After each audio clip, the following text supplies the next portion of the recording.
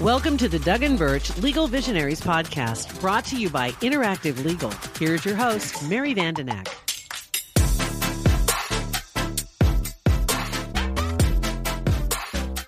Welcome to today's episode of Legal Visionaries, a weekly podcast discussing updated legal news, as well as evolving methods of providing legal service.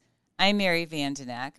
I will be your host as we talk to experts from around the country about legal and tax issues, trusts and estates, business succession and exit planning, law practice technology, management and leadership, and upon occasion, well-being.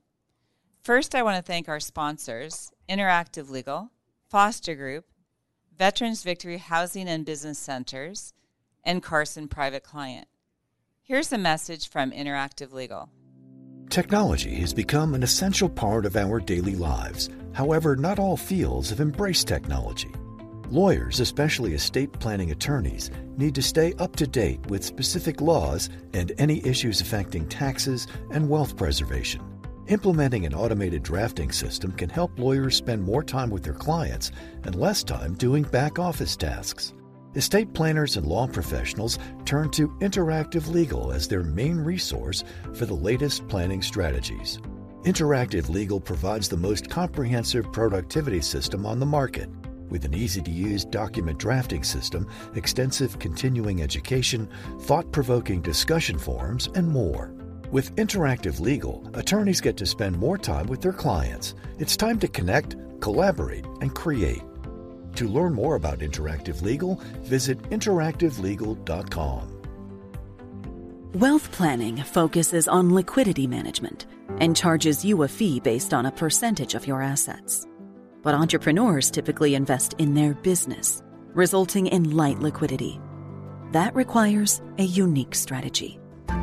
At Carson Private Client, we provide a proactive and holistic strategy for building and protecting your wealth. Our mission is to alleviate the stresses and the burdens of coordinating all of those financial strategies. Carson Private Client will work with your current team of advisors to customize a strategy that manages all aspects of your life and wealth, giving you back the time to focus on what matters most. Complex needs require sophisticated solutions. Reach out to our office at 402-779-8989 to schedule your consultation. Investment advisory services offered through CWM LLC, an SEC-registered investment advisor. On today's episode, my guests are Molly Grahn and Alyssa Quinlan of Hindman, an internationally recognized fine art auction house founded and headquartered in Chicago, with regional offices in 16 cities in the United States and operating 6 sales rooms, more than any other auction house in the country. I actually didn't know that fact till I read this bio. That's a cool fact. So Molly is the Senior Vice President and Managing Director of Trust, Estates, and Private Clients at Hindman, having joined the firm in 2015. She manages and develops relationships with trust officers, fiduciaries, estate planning attorneys, and professional advisors from across the country. Alyssa is CEO of Hindman Auctions. She oversees strategy and day-to-day operations, as well as the firm's ongoing expansion in locations, services, and expertise.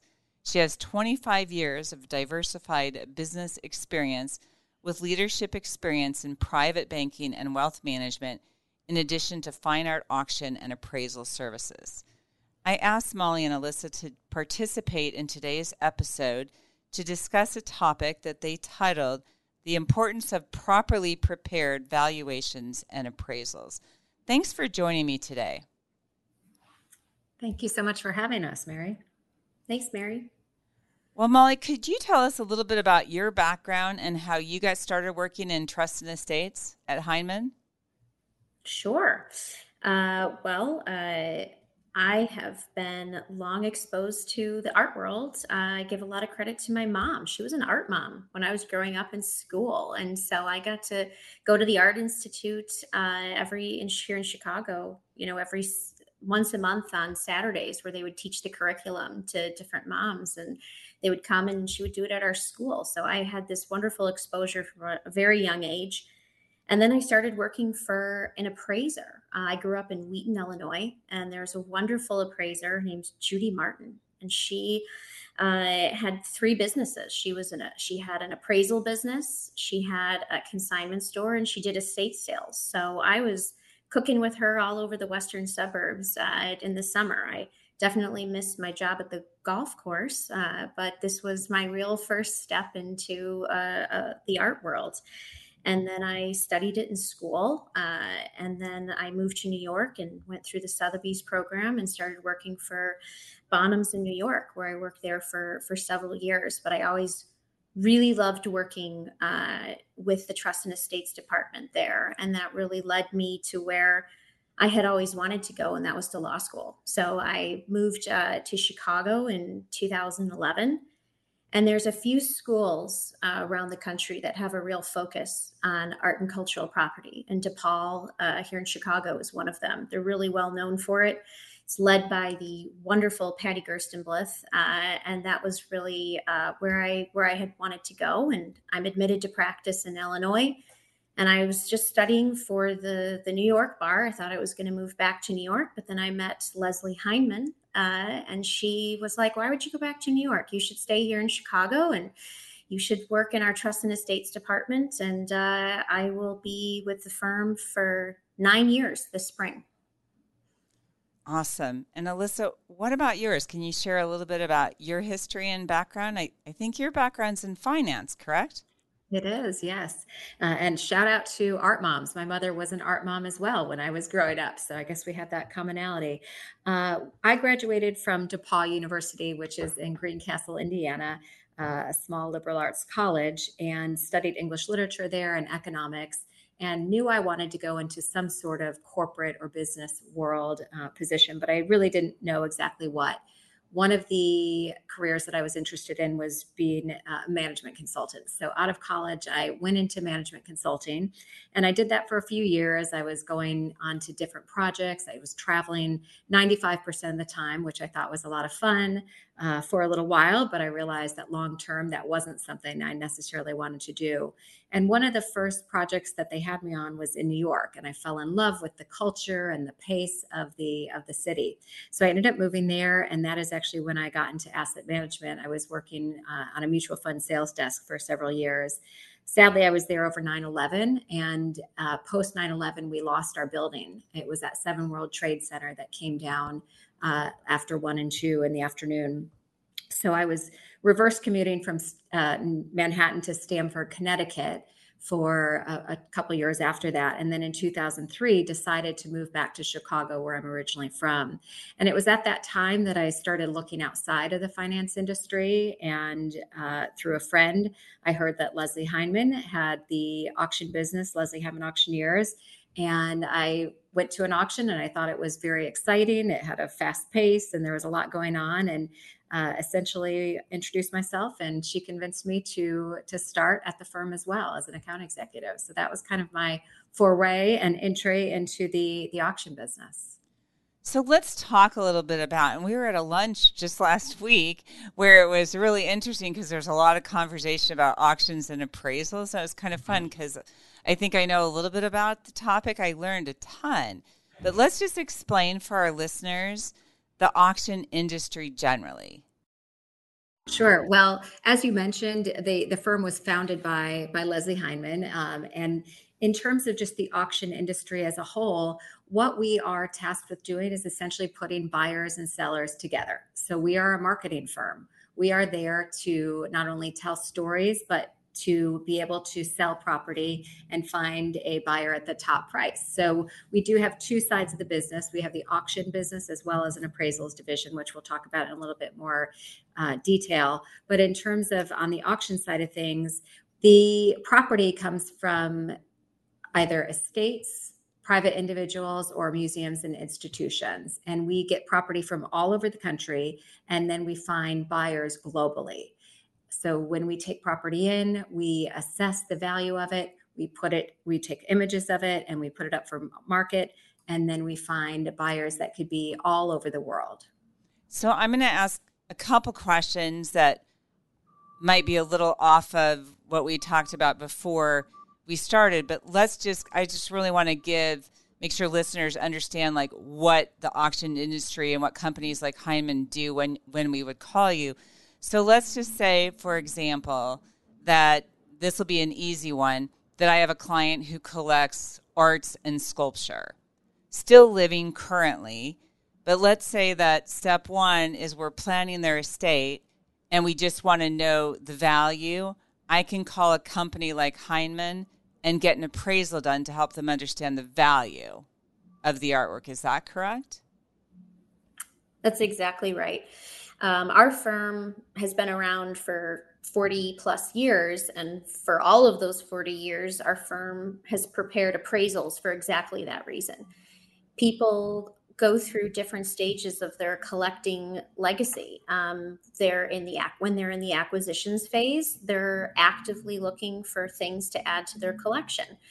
Sometimes they end up holding on to that property for many, many years. And sometimes they start selling it during their lifetime, or sometimes they hold on to it all the way up until their passing. But for those clients who are living, they oftentimes, at the urging of people like you, Mary, that they should seek an appraisal so that you all, their advisors, have a real understanding of the value of these pieces. Should they be taking extra care to set something up into a trust, or should they be selling this before they're passing? And it often leads to conversations to what should happen to this after I pass. And those are the conversations that really, I think, are so important. And one of the things originally when I would go to a conference and there'd be various of the auction companies advertising, it was really common to see pictures with, books with artwork. And so I will tell you that even though I know differently, I'll call the auction companies when I have a client with a lot of art. Well, I'm in Nebraska, and instead I have clients with, that are more likely to have gun collections. And so I was just going to ask you guys to share some of the different types of property that you do see on a regular basis other than your traditional artwork. Sure. So some of the different categories that we sell in addition to fine art, we sell furniture and decorative objects, which would be your silver, your china. We also sell a lot of rugs, typically things that you would find in a household. You mentioned Nebraska. Arms and armor is another category that we sell. We have Native American. We sell Western art. We sell sports memorabilia. Molly, what else am I missing? We have over 52 categories that are represented in the 140 sales that we have every year. So there is never a dull moment here. Well, I think there's even like wine as a category, isn't it? Or is it alcohol? But I know that I picked up like a wine catalog when I was at the Notre Dame Tax Institute. And I don't know if it was yours or somebody else's there, but it was like, oh, yeah, that's right. And I know that you can go in sometimes to one of your locations and you'll have exhibits of different types of things. And so I just thought, again, I just wanted to sort of eliminate the concept. And you mentioned the memorabilia. And I think that one of the things that I realized, I had a client call me that had a collection of Elvis Presley stuff. And it was a bunch of stuff that looks like it was old, dust-covered, dirty, but it ended up being quite valuable. And so I believe one of the things that you guys can do is if somebody has a collection of some sort, you'd be able to at least do an assessment. Yeah, that's going to have no value. There's no point in having us appraise that. Or, hey, that might have some real value. We got to have more conversation about that. Are there any other unique categories that either one of you can think of that just might be worth mentioning? Sure. Well, I should, just for the record, state that we do not handle the wine or cars at Heinemann, but pretty much everything else that you would find in a home we sell. Jewelry is another major category that we see so much of in private collections and in different estates. But in terms of the unique collections, that is one of the most fun things about our jobs is that you always are finding these new and esoteric collections that people have spent years and years putting together, and we get to come in and see them after they've spent so much time and travel putting together. So we do, that is really one of the fun aspects of our jobs. That's why I say, like with myself, is seeing some of that is just really like, oh, wow, it would have never occurred to me to collect that. Right. One was a nutmeg grinder collection that we saw years ago. Another was an erector set collection. We did sell a huge collection of Elvis Presley memorabilia from the president of Elvis Presley's fan club. His name was Gary Pepper. And every time somebody would join Elvis's fan club, he would send them a lock of Elvis's hair. So years later, after Elvis had passed away and after Gary Pepper passed away, the estate came up for auction and we were handling it. And so there was clothing that Elvis wore with images of him. There were all sorts of posters and movies and things like that. And we came across this clump of Elvis's hair, and we had it dated, and it was proven that it was Elvis's hair. And I think it sold for something like $40,000 because his fans wanted to buy to be able to clone him. So you never know what you're going to see.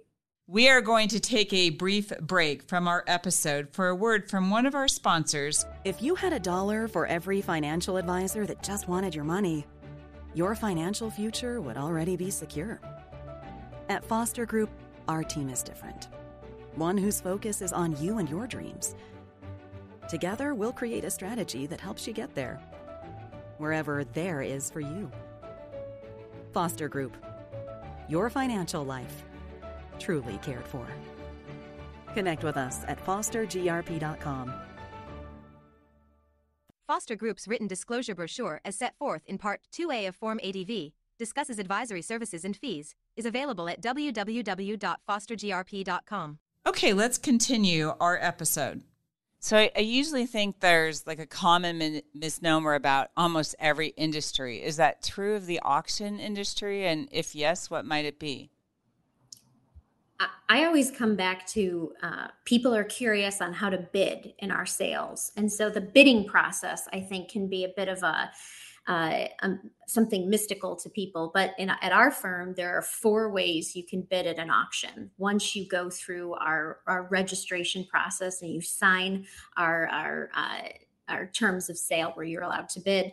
But, for us, you can come and you can bid in person. You can have you'll receive a paddle and you'll be able to wave it in the air, just like you see in the movies. You can bid live over the telephone with a representative from our firm. So we'll call you a few lots before the one that you would like to bid on. And we'll actually talk to you live during the sale. And we'll say, okay, the bid is with you at $50,000. And now it's against you at $52,000. Would you like to bid $55,000? So it's like you're there in the room, but you still have that privacy where you don't have to be there in person. And you can also bid, you can bid online, which has become extraordinarily popular over the last many years.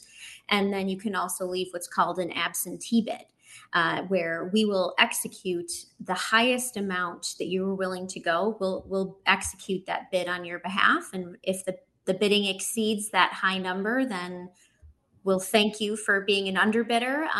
But that's maybe some people who have maybe self-control problems, absentee bidding is a really good idea for you. But in terms of a misnomer, when I started in this business, about 18 years ago, there were a lot more people who came to the auctions because that was the best way to bid in the sales. You'd show up and the rooms would be very crowded and people would be bidding, nonstop.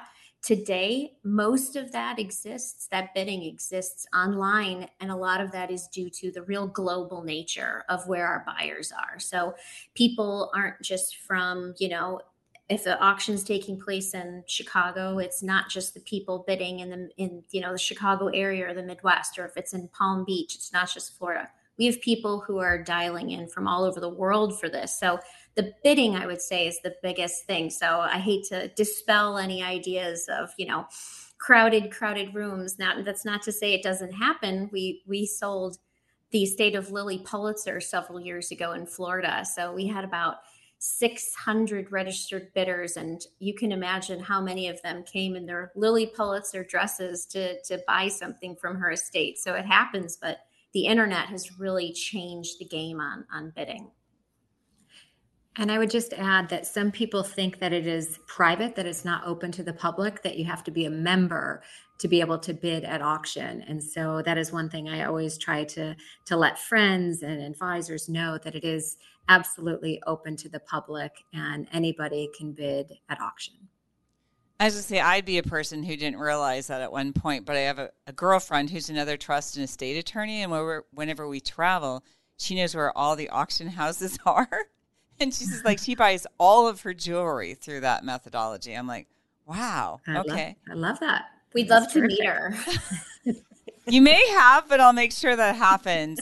Okay, so anyway, I want to talk a little bit about the appraisals and the importance of valuing that. So I would tell you that it's one of those really interesting things, and I kind of share the story that I have to make it up a little bit so I don't violate any confidentiality, but let's just say that I was visiting a client's home, didn't realize that some people build their homes in what's called museum style, which this house was, and it had all these beautiful statues and, things like that.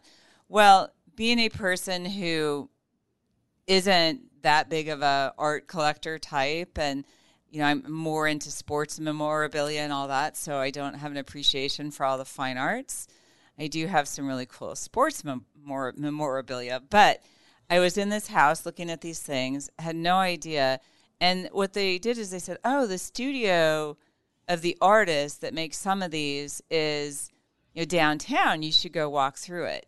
So I went and walked through that studio later, only to see the price tags on these statues that I've been looking at in their home, thinking, holy cow, I am so glad I didn't touch, breathe, or do anything near any of those things, because 2 of those would exceed 1 estate tax exemption.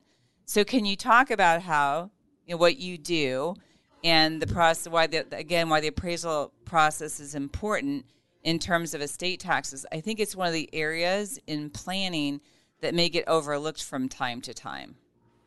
Well, you've touched on the biggest issue, and that is understanding the differences between values, because values mean different things.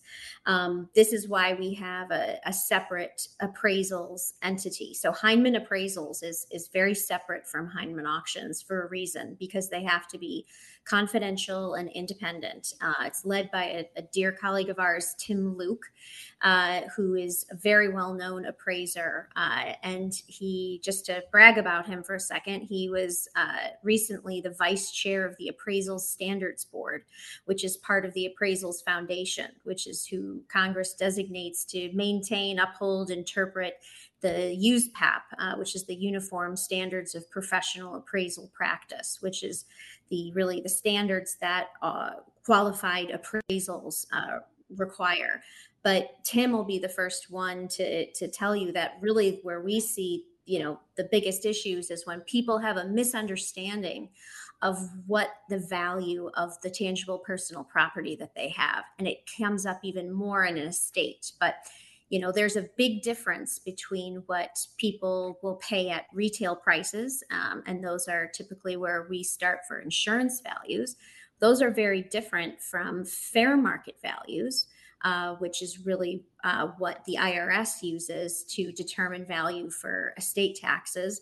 And then auction estimates typically straddle, but also come a bit further, because auction estimates need to be more conservative. They're meant to really entice people to want to bid at an auction. So if we estimate something on the auction side too high, people won't really bother to even bid on the sale or register. And if you come too low, people are going to wonder what's wrong with it. So there's a real sweet spot to valuing things for auction.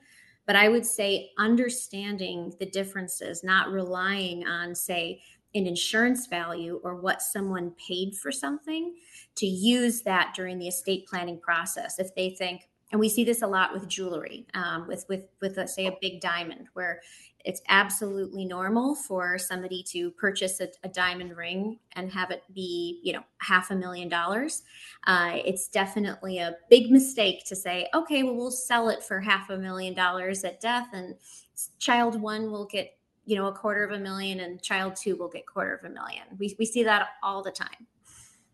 So I'm going to ask a question on that. I just want to kind of elaborate on one point that I think you're making. So when we look at assets for estate tax purposes, everybody has an exemption. It's $10 million. It's inflated. It's 12.94, something like that this year.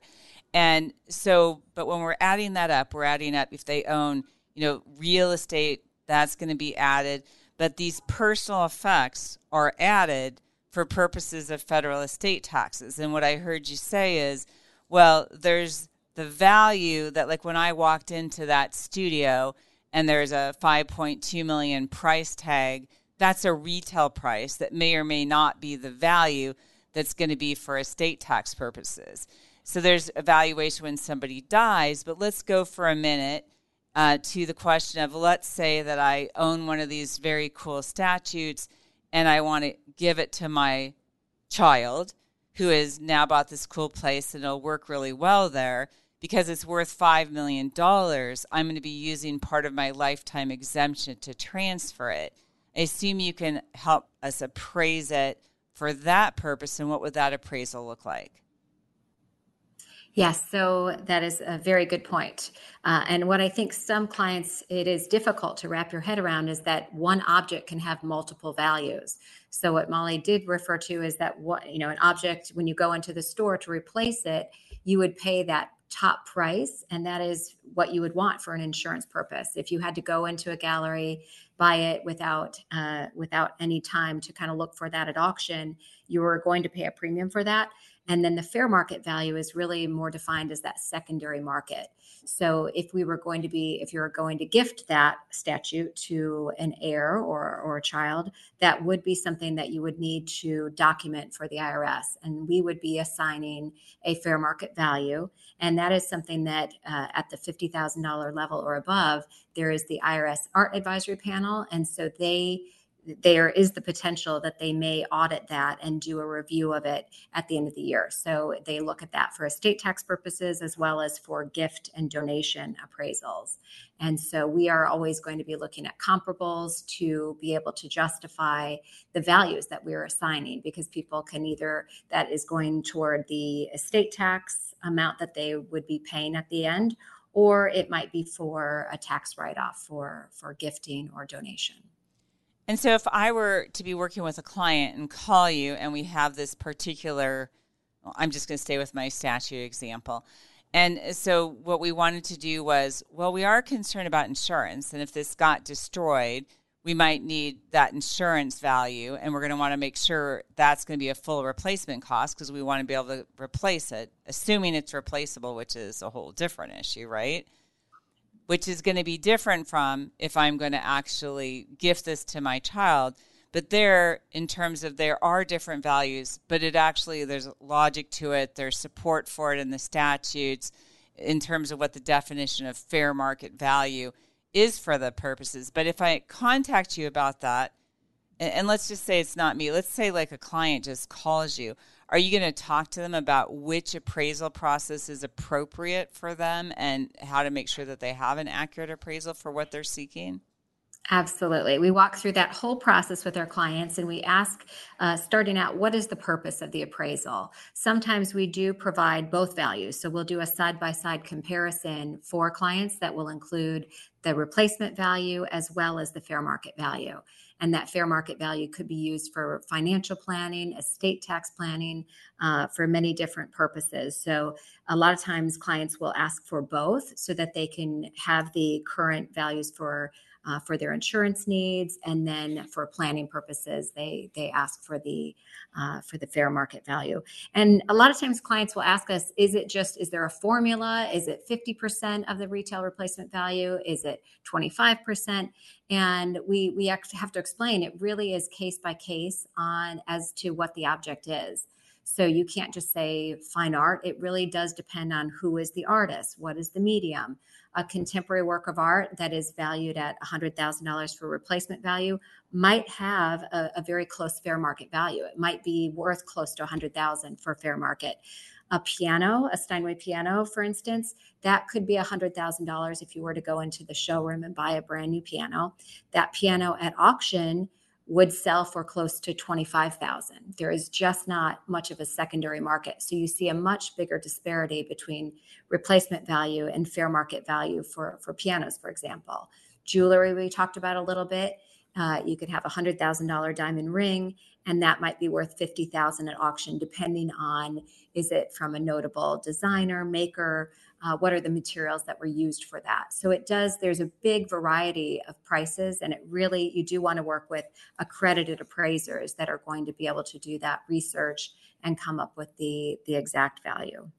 And Mary, where we see people and families get into trouble is when you have G1 trying to equalize trying to make the tangible personal property, trying to split it up. If their goal is that they have 3 children, and we see people try and say, well, we're going to give the painting to this child, and we're going to give the diamond ring to this child, and we're going to give the rest of the household contents to this child, and we think it's all about the same. If your goal is to give these children or your beneficiaries equal amounts, trying to do that with assets, with hypothetical numbers, which fair market value numbers are hypothetical because we haven't sold these things yet. It's really hard to do that, where we see a big shift towards people having very good counsel and saying, okay, if none of these 3 beneficiaries are actually interested in the stuff, which I joke I could give a speech called I can't believe my kids don't want my stuff. There's just that generational shift in wanting to inherit a lot of your parents or grandparents' property. But it's a lot easier to split a check 3 ways than it is to split a painting 3 ways or a diamond ring 3 ways. So we've seen a big shift towards keeping the property together, selling it on behalf of 3 beneficiaries or through the estate, and then the proceeds being split. So that's a much more transparent way of going through that process. And I'd say, as somebody who helps a lot of people through estates, it's always interesting to me. You can have some really big ticket items that nobody's interested in, but there's a family fight over the nativity set that was under the Christmas tree when somebody was in kindergarten, right? So I think, from the perspective of an attorney who counsels clients on this, is have a conversation about that. And personally, I like to really treat the personal property as separate from the rest of the estate. Say equalization in your hard assets, real estate, cash investments. Personal property, at some point, have a conversation with your kids and get clear that we're not going to figure this out. If there's something that's really important to you, we're going to do that. Well, if it's something that's worth a lot, we might do some equalization. But at the end of the day, treat the personal property and the rest of the estate a little bit differently, and they're different conversations. Well, one last thing I'd like to ask you about is, I'm sure you guys get some of the fun of being involved in some of the celebrity estates who may or may not have been handled in a way and or get tied up in nasty divorce settlements. I can think of several interesting names, and in the era of artificial reproduction and a whole lot of other things, there's heirs that show up all over the place after the fact. But are there some examples of estates that you might want to mention that would give us some guidance on this is maybe not the way to do it, and so think about doing something that's a little more efficient or helpful after you pass?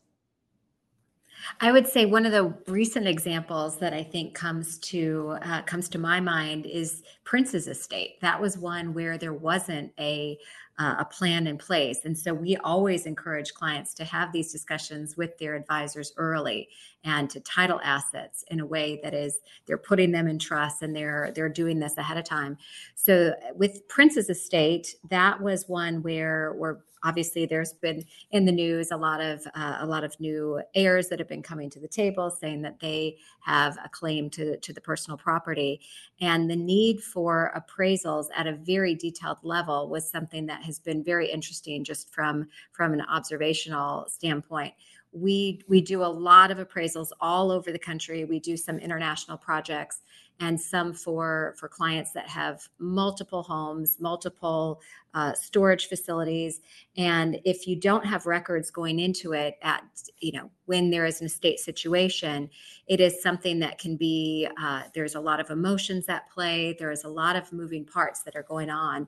And so it is very interesting. And there, like I said, the emotion, you talked about some of the things, I think you were alluding to sentimental value. And that is so true. We find that clients all the time are wanting the things that they remember their mother, maybe a diamond ring that the mother wore, or one time it was a family that wanted the fireplace tools because they remembered their father stoking the fire at the holidays. And that was something that was more important to them than this Asian dish that sold for $100,000. They were fighting over the brass fireplace tools that were worth literally less than $40. So it's fascinating. It's just something that I think in our industry, you can't really put a price on some of those things with the sentimental value. We are there to assign values for what would how it would be passed on in the secondary market. But the sentimental value is something completely different. So there's the value for estate tax purposes, and then there's a separate value in terms of what people want. And I would just say that a lot of times there's a lot of assumptions on the part of my clients. And at some point, I'm not a big go disclose everything you're doing to your kids type of person. But at some point, when it comes to those type of things, you can prevent the fights about the nativity set by talking about it while you're still alive. Well, do either of you have any last thoughts as we come to the end of our time today? One thing that we've seen just a constant increase in request for is that we have a lot of clients who are very charitably inclined.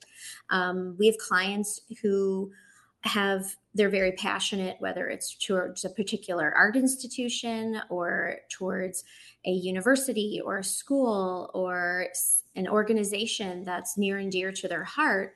And one thing that we're always just so excited to do is to be able to work with clients either during their lifetime or after death to be able to help support those institutions. So just being able to have the ability to express through your estate plan that certain assets that they have are going to be either gifted outright to a library or a museum. That's always such a pleasure for us to be able to prepare those donation appraisals, which have to be prepared within 60 days of that donation. But we always love to see where people, where they would like to see these things end up. Alternatively, we love it when we're able to work with clients who, say, have a jewelry collection or a books and manuscript collection, where they would like to sell the collection with the proceeds of the sale directly benefiting, they could benefit PAWS or, a certain school. We had the thrill of working with the Rumsey Hall School in Washington, Connecticut a couple of years ago. They had a parent of some of with some children who had attended the school. They had gifted a painting by an artist named Martin Wong, and at the time of donation, which I think was around 2005, Martin Wong's market was not particularly. It was new. It was young. Things had really not circulated onto that secondary market. But in those years, and he died very young as well. He was a Chinese American. But when we worked with the school who was looking to sell the painting because they had found out that they had this wonderful work, a large work in it that was a gift to them. And we said, when we were talking to the school, we said, well, where did you have this painting all these years? And they said, well, it was in the 10 to 12-year-old boys' dormitory. And we all gasped that this is a heavy 6-figure painting that was in a boys' dormitory where from what I've heard, there's maybe several indoor lacrosse games or Nerf ball fights or things. And so to think that this painting was intact through all of those years of students living in that dorm, and we were able to bring it to auction, and it sold for, I think, a record price. It was sold for $1.1 million. And to think, oh my goodness, that this is something that has been living with these boys who, and apparently it was a dorm favorite. They posed for pictures in front of this every year. So it was so wonderful us for be able to have heard that story, learned that, and even though from when the time it was gifted, I think it was worth around $5,000. That within about 15, 16 years later, this piece had sold for $1.1 million. So I'll just end with the importance of updating appraisals, and that you cannot have, appraisals that you could rely on from 30, 40 years ago. And in some categories like contemporary art, where markets shift very quickly, it is important to keep going back to be able to update those appraisals. So your advisors are aware of big changes. But that was a happy ending and one of our favorite stories. An excellent point. Well, thanks to both of you for participating today. As we reach the end of our episode, I want to thank our sponsors, Interactive Legal, Foster Group, Veterans Victory, and Carson Private Client. That's all for now. Thanks for listening to today's episode, and stay tuned for our weekly releases. Yeah. The Doug and Birch Legal Visionaries podcast is made available by the firm and its attorneys for educational purposes and to provide general information, not to provide specific legal advice. Use of the Doug and Birch Legal Visionaries podcast does not create an attorney-client relationship between you and the firm or any of its attorneys. The Doug and Birch Legal Visionaries podcast should not be used as a substitute for competent legal advice, and you should contact an attorney in your state about any legal needs or questions you may have.